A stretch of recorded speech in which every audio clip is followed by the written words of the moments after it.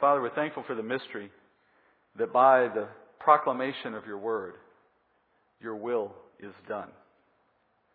And it is a mystery, Father, for you use the weakness of men and our poor words and our incomplete, insufficient strength and holiness.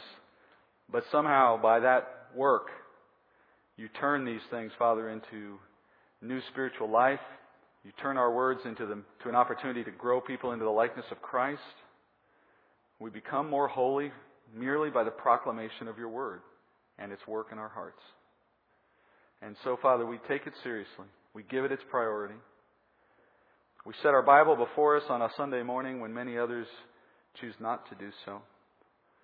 For we know that no matter what men may invent as a means to the end that you alone can bring about, we recognize you've given us the perfect means already. First in your Son, who was the Word. And secondly, Father, by the Scriptures in front of us this morning, which preserve the Word for future generations. And let us, Father, be worthy of the privilege it is to have them in our hands this morning. Worthy by our obedience and by our diligence and our sincerity of heart to hear what you have prepared to bring us this morning. So use this preaching, Father, as you are so kind and merciful to do. We pray this in Jesus' name. Amen. And we're back in Genesis 17. We stop right in the middle, in more ways than one, really, of a story about two covenants.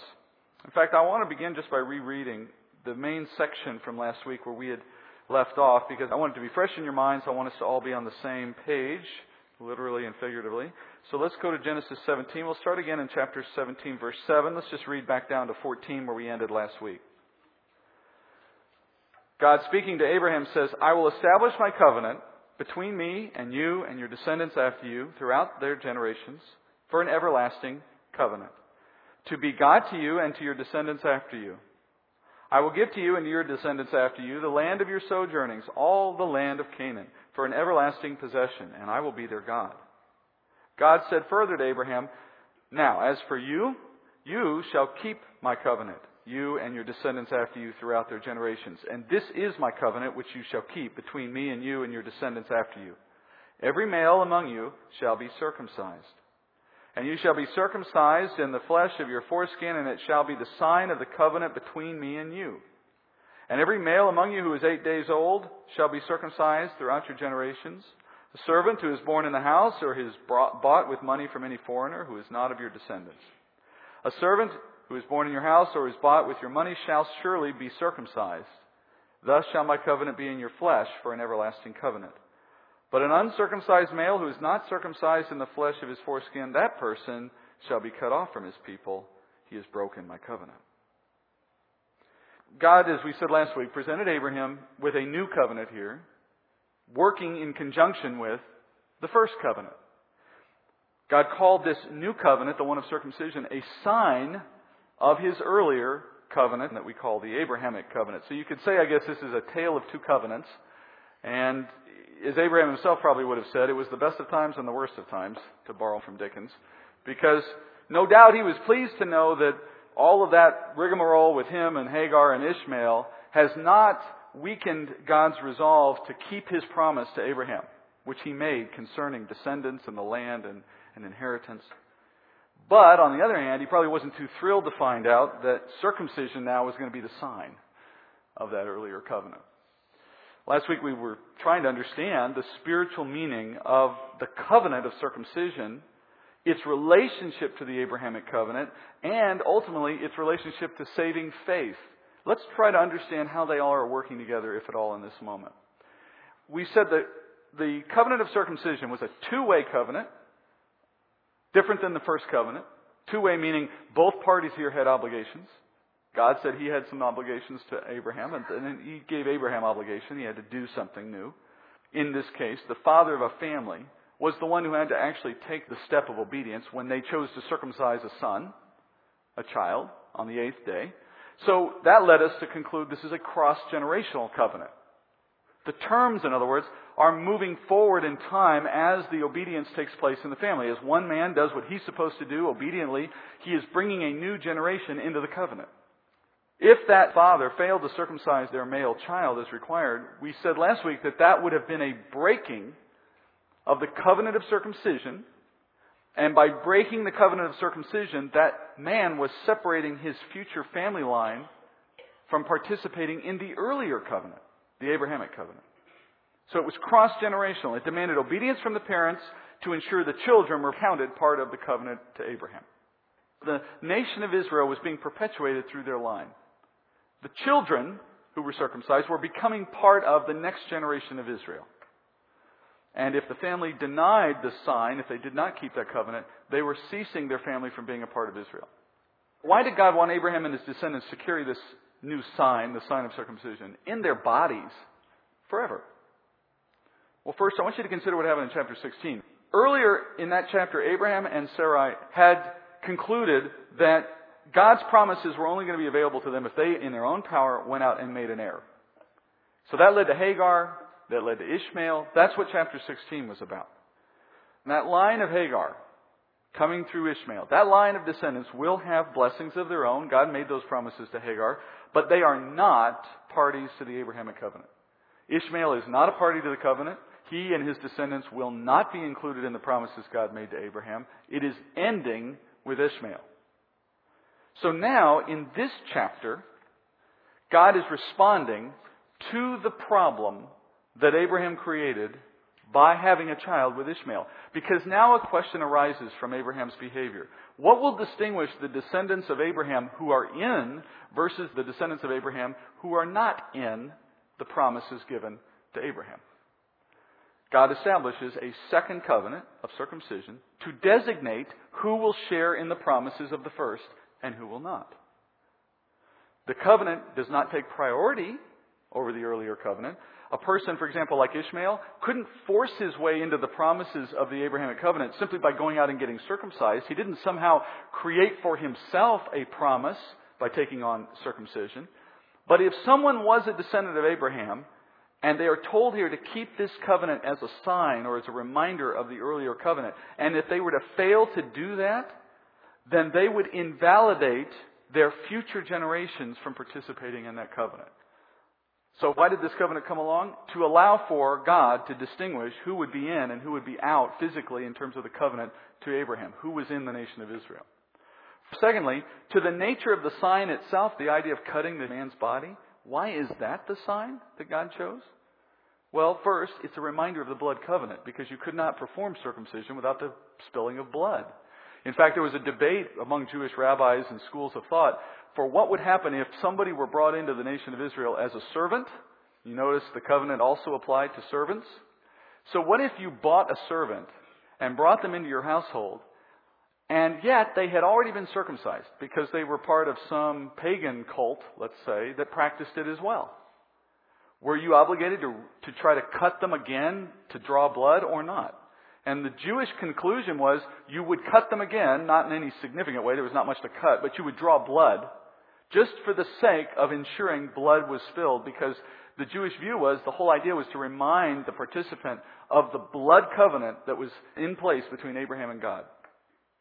Secondly, it involves the reproductive organ, and that in itself is a reminder of the eternal nature of the promise from generation to generation. This promise is being extended multi-generationally, and the adopting of a sign in each new generation showed where the passing of the promise lay, in the next generation, in the moving forward of the seed promise. So it was connected to the nature of the covenant itself, a multi-generational covenant. In Israel, Jewishness is transferred through the man. You are Jewish because your father is Jewish. But a woman was included in this covenant by virtue of the fact that she was either under her father's authority or she was under her husband's authority. And as such, under her father's authority, his circumcision became the covering for that family to be in the covenant. And if she married, she would have had to marry a good Jewish man who was also in the covenant, and then she would be covered by him. So that's how women were included in this. They were covered by virtue of being part of the same generation included in the covenant. But if anyone along the way should forego this sign, they are making a decision for their family that for hereafter, we are not participating in this covenant of Abraham. They cut themselves off, so to speak. In fact, in the Hebrew, there's a word play. God says, for anyone who does not cut themselves, he will be cut off from the nation of Israel. So by changing Abram's name to Abraham, and by making a circumcision, Abraham's life now becomes a living testimony to the covenant that God gives him. In the first covenant, God delivered Abraham's saving faith, and He delivered all the promises and the guarantees. And that came strictly because God made a promise. Similarly, when God granted us grace through faith, there was no condition. You didn't have to go run out and do something in order to be part of the family of God by faith.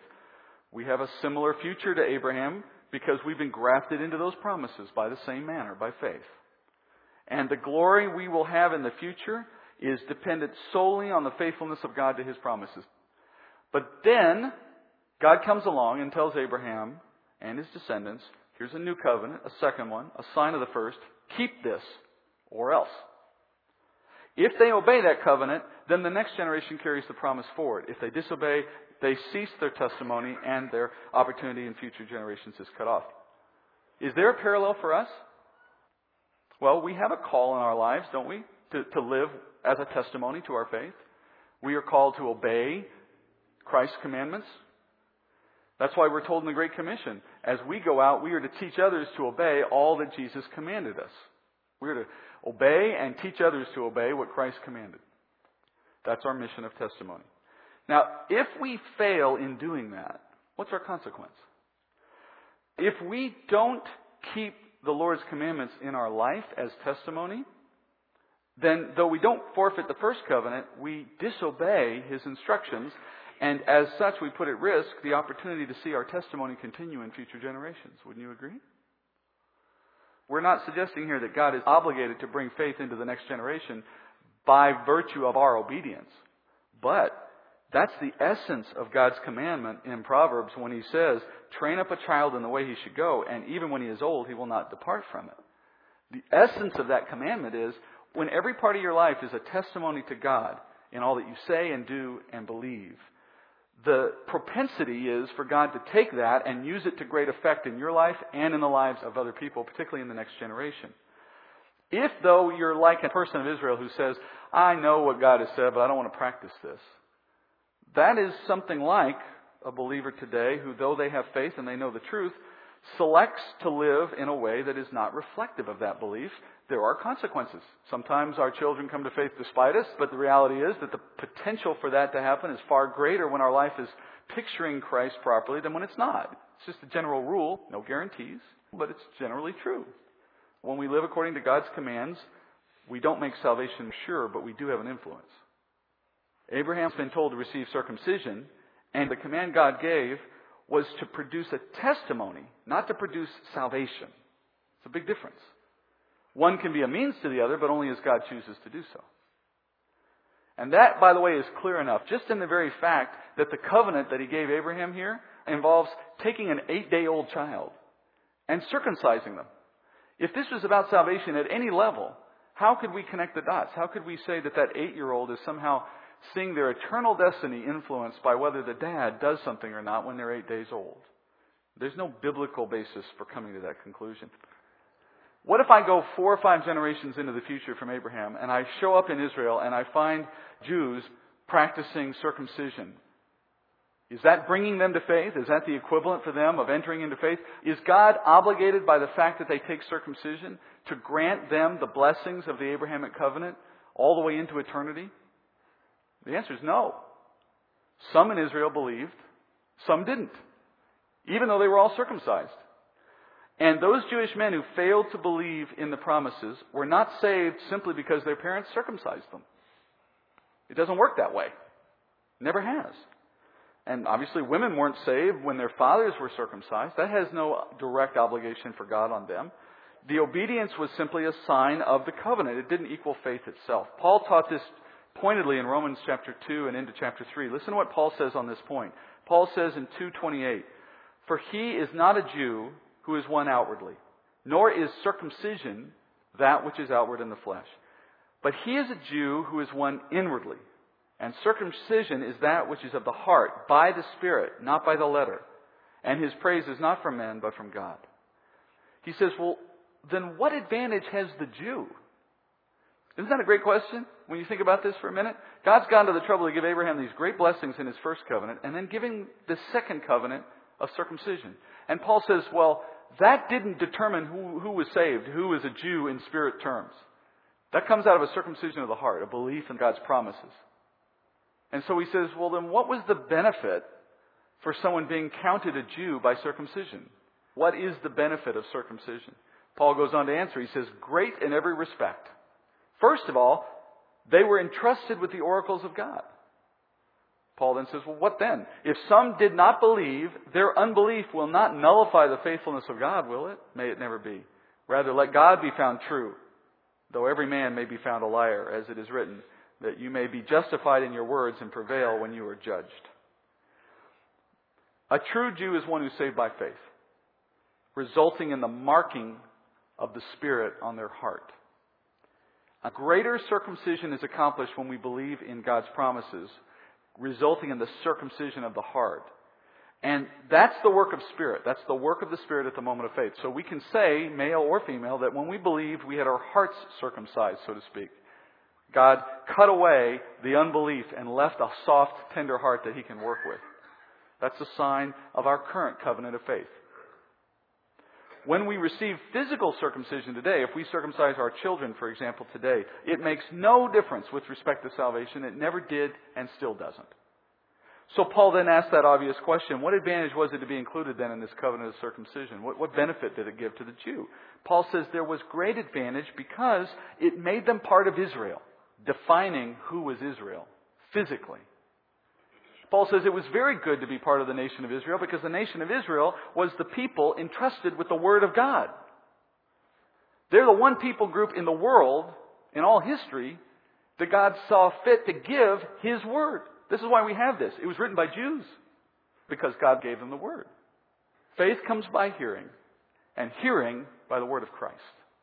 If I am of the people who are destined to receive the Word of God, am I in a better position or in a worse position for obtaining salvation?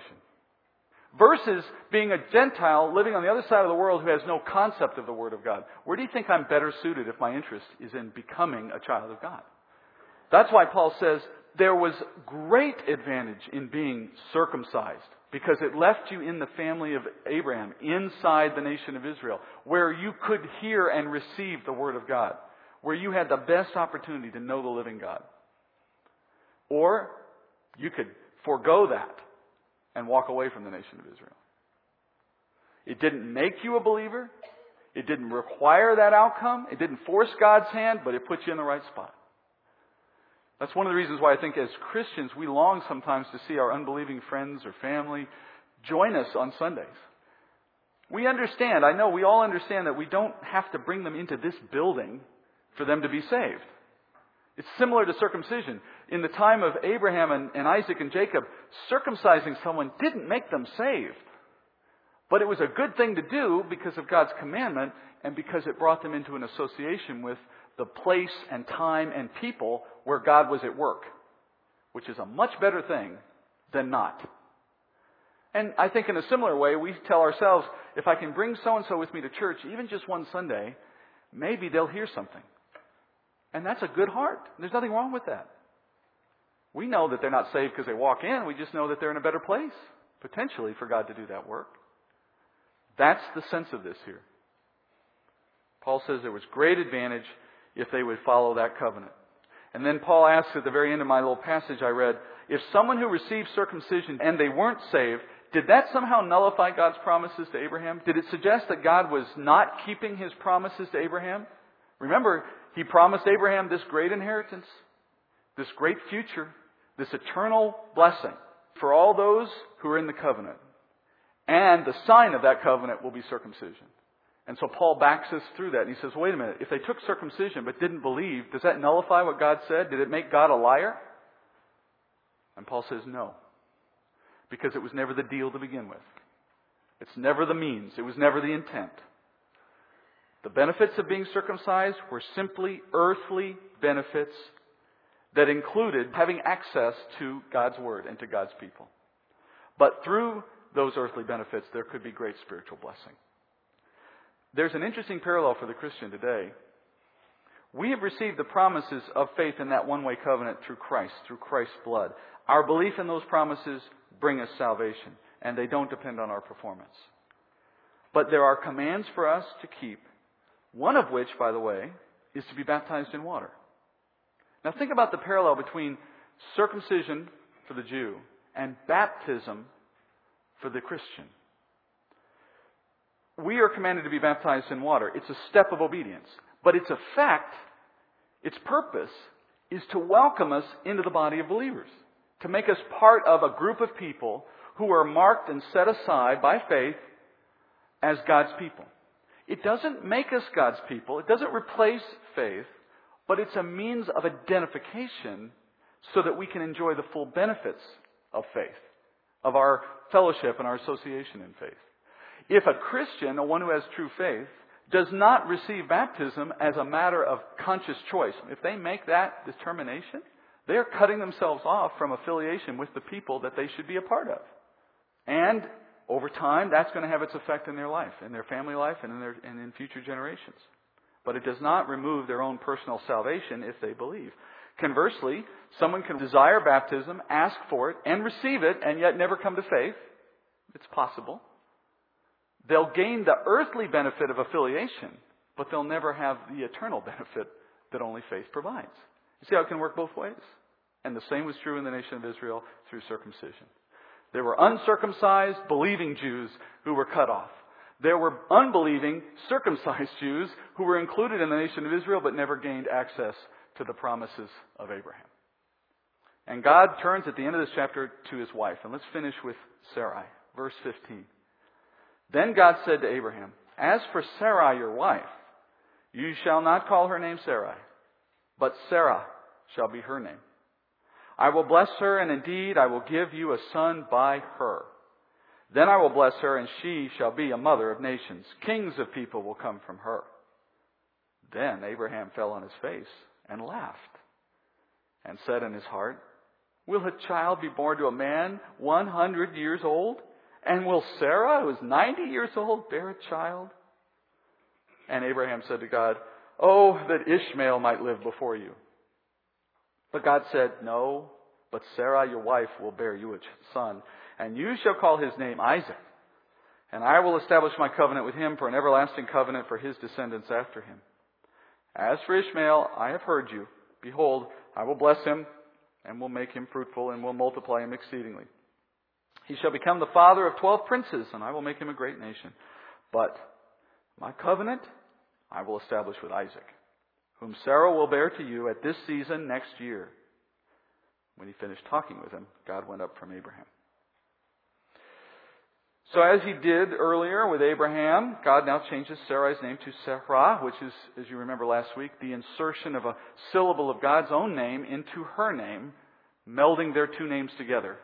Sarai becomes Sarah from Yahweh. Abram becomes Abraham from Yahweh. A sign of the covenant between them, that they now share a part of God's name in their name. The meaning of her name changes only subtly. With Abraham it was exalted father becoming father of many nations. That's how the name changes in its meaning. Here the name is a princess to the princess. The name change here is not so much about the meaning, but rather the very fact that it happens. This is the only woman in all Scripture to see her name changed by God. The only one. Her experience here is the proof that the covenant of circumcision covers women as well. This is their proof that we're not only talking about men here being in the covenant. Whether by their husbands or their fathers, they are included in the promises and in the covenant keeping of circumcision through that relationship.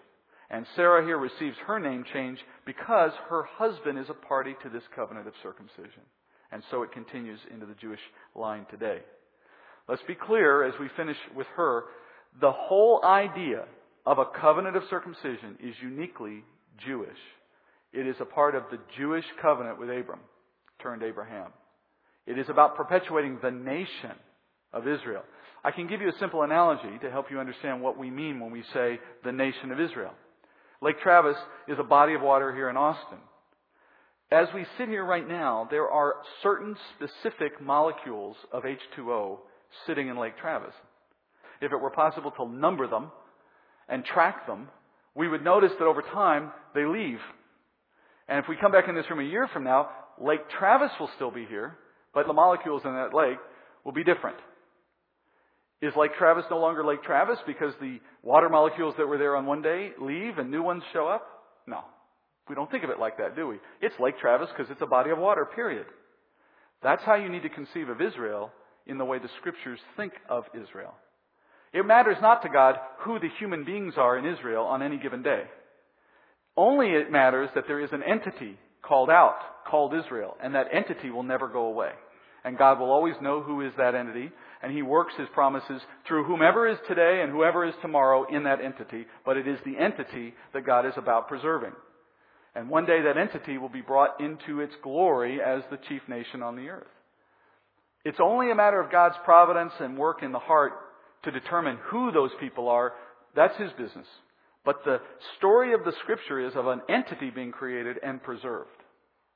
In this moment, the sign of who is in that entity is established. And based on that, if a Jew becomes a believer today in the church, they are still obligated by this covenant to perpetuate circumcision in their family, as long as they would like their family to be counted part of the nation of Israel. Doesn't negate their faith. It doesn't have anything to say with their faith. It only has to say about their identity in that way. Now, in this passage, God reveals for the very first time something we've talked about here already. Sarah is going to be the mother of the child under the promise. Do you remember a few weeks back we talked about how even though God had made multiple promises that there would be a son from Abraham, He had never said who the wife would be, who the mother rather would be. And that led Sarai to conclude back in chapter 16 that maybe it needed to be another woman. Maybe that was the problem. And so she offered up her handmaiden. But now God has said explicitly, it will not only be Abraham, but it will be Sarah. She will be the mother. Nations and kings will come from her, and we know that's historically true. Not only does Israel come from her, but so does Edom originate from her. And through the lost tribes of Israel, many Gentile nations now originate out of this woman. But this is not what they expected to hear. Look what Abraham does. Falls on his face, and not in the same sense as we've seen him do before. This is like you roll on the floor laughing. That's what he's doing right here. He's fallen down laughing on the ground. He's finding this whole thought so hilarious. At first glance, this whole scene here with him laughing would appear to contradict earlier statements in Genesis concerning Abraham being righteous by faith because he believes the promise that God will bring him many descendants. That was the basis for his faith. God said, your descendants will be as numerous as the stars. Abraham believed, and it was counted to him as righteousness. Now, God shows up 24 years later and says, it's time for the baby. Sarah, this time next year we'll have a baby. And Abraham's response is rolling on the floor laughing. Some at first glance would say, this seems to suggest Abraham doesn't have that faith anymore. But in reality, this statement actually shows you how much he believed. How strongly he accepted what God said. Knowing that God could do exactly what God has said will happen is the reason why Abraham is laughing so hard. It's at the thought of it all. He's 99 years old. And he's saying to himself, really? You're going to have me have the baby and her have the baby? We're actually the plan here? And he laughs in the sense of, you got to be kidding. I can't have a baby right now. It'd be like the 42-year-old woman and the 45-year-old husband who come home from the doctor one day to find out they're about to have a late-in-life pregnancy. They're not doubting the doctor's diagnosis. They're just incredulous at the idea. It can't be happening. We can't be having a baby right now. This is not the plan. This is not how I want it to happen. I can imagine this going on. I'm thinking, how am I going to do this? Some of you have had this experience probably. And that's the sense in which you're reading this. Abraham knows darn well this can happen if God chooses to do it this way. That's why he says what he says concerning Ishmael. He says, oh, that Ishmael would live before you. It's like, here's the one you want. No. Forget that other one. Here, this one will work. This one will work. That's what he's trying to do. He's trying to tell God, how about we just stay with Ishmael? That would be a lot easier for all of us. And God says no. He rejects it. He does it with compassion and firmness. He says, I am determined by my own hand to bring a child according to my promise and do so in a way that brings me the glory. I am not going to use your second-hand efforts through Hagar and Ishmael to do what I alone have appointed to do. Your child was created in your own flesh, by your own will. This child will be the product of my work in your life by faith, by my promise. In that we have an important reminder. Our work for God counts for nothing. We bring nothing to the table. We add nothing to His plan. There is not a thing He wants to do that He needs us for. Not a thing. That is one of the things I tend to bring to mind as often as I possibly can, particularly when I start feeling good about myself and how much good work I do and how important I am. I start to tell myself, nothing God needed would have been dependent on me. I add nothing. It's not just false modesty. It's the truth. I add nothing. In fact, I take away. It's slower because of me. It's harder because of me. It's more error-prone because of me. That's the nature of a sinful person trying to do the work only God can do. I add nothing. Well, then why am I involved? For His glory and for my benefit. That's a sobering thing. But what it does is it pulls you back from that prideful moment of saying, you know, that church doesn't know how good they've got it. I'm not saying I think that, but that's where it goes. Or a worse response is, how come they're not doing this for me? Or why isn't it not the way I need it to be for me? If you feel anything even approaching that thought, stop right there and tell yourself, God doesn't need me, neither do they. And in fact, with this heart and this mind, it's probably better that He doesn't get anything from me. God will do what He said He will do, and when they tried to help, they made it worse. And when Abraham now in this moment hears that it's going to be next year, and it's going to be him, and it's going to be Sarah, his first thought is, I prefer my own work. And you know, that's exactly what we do. If God has got us on a path that's different than the one we want, we try to convince Him our path is better. I mean, one way or another, right? We try to rationalize out why what we want to do in the first place is still the right path. If you ever wonder if God has a sense of humor, look what He does. When He tells Abraham the name of this future child, He says his name will be Isaac. You know what Isaac means in Hebrew? Laughing. He laughs. He laughs. So Abraham's lying on the ground laughing about the prospect he's going to have a child, and God says, okay, his name is Laughing. We'll see what you feel like in a year. Think it's funny now? What, twins? No, I'm saving that for your son. He names him Isaac. Was the name always to be Isaac? It's a sign of God's sovereignty that Abraham's response would match the name God intended for this man. Now, obviously, this child's name is going to be a reminder to Abraham forever about this attitude, this moment in his life in which it wasn't a lack of faith, but it was that prideful insertion of self into the work of God that we're all prone to do. And God needed a permanent reminder in his life that Abraham decided to do it his own way. For generations, those tribes and nations that he just said would come, the 12 princes, those are the 12 tribes that form the nations of Arabs today. They will be lifelong enemies of Israel, causing untold misery for Isaac's descendants because Abraham decided to do it his own way. And he tells Abraham that Ishmael will have some blessings, and then he concludes his appearance. Let's read the rest of the chapter. 23. Abraham took Ishmael his son and all the servants who were born in his house and all who were bought with his money, every male among the men of Abram's household, and he circumcised the flesh of their foreskin in the very same day as God had said to him. Now Abraham was 99 years old when he was circumcised in the flesh of his foreskin. And Ishmael his son was 13 years old when he was circumcised in the flesh of his foreskin. In the very same day, Abraham was circumcised and Ishmael his son. All the men of his household who were born in the house or bought with money from a foreigner were circumcised with him. In this moment he complies with the covenant of circumcision. It would have been, by the way, very painful. We'll actually see it later in Genesis. Stories of men being circumcised as adults couldn't move for 3 days. That was the effect of it. You can also guess he was very unpopular in his home on that day.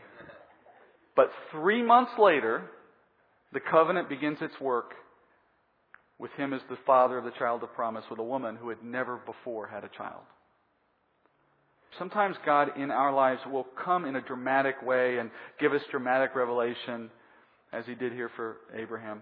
But in my experience, it's usually different. It's usually a long, slow struggle against the flesh and against the enemy. And along that path of struggle, we're going to have to risk at times being hurt. At times we're going to have to risk being unpopular. to follow what God has asked us to do, of even spilling blood, so to speak, as they did here. And we can't imagine how God is going to use our obedience because He's at work in so many ways that are above our ways, both for His own glory and for our blessing. But when we take a step of obedience, which is what Abraham did here, notice how obedient this man was, despite his laughter, despite his activity with Hagar years earlier. When the message came from God, look what he did. No delay, no excuses, no pondering. Remember what we've said here in the past. Obedience in our walk of faith is not about perfection, it's about persistence. This man failed in the past, but he didn't fail on this day. Let's go to the Lord. Heavenly Father, we have by faith something we could never earn by works. But we have through our works the opportunity to glorify your name in obedience. Our works mean nothing to you apart from faith, but our faith, Father, is useless and dead if it is not accompanied by works. You tell us all these things. And you show us in the Word this morning a man who at times had good works and at times failed. By faith he entered in and by faith he walked. And a man, Father, who ultimately understood that he was not helping when he took things upon himself, but he was strictly to follow your lead, demonstrating his faith through his obedience. And as we've said many times in the study, he did not begin as Abraham, he began as Abram, but you turned him into Abraham. And you did so, Father, patiently, and you did it with great love, teaching him as a father.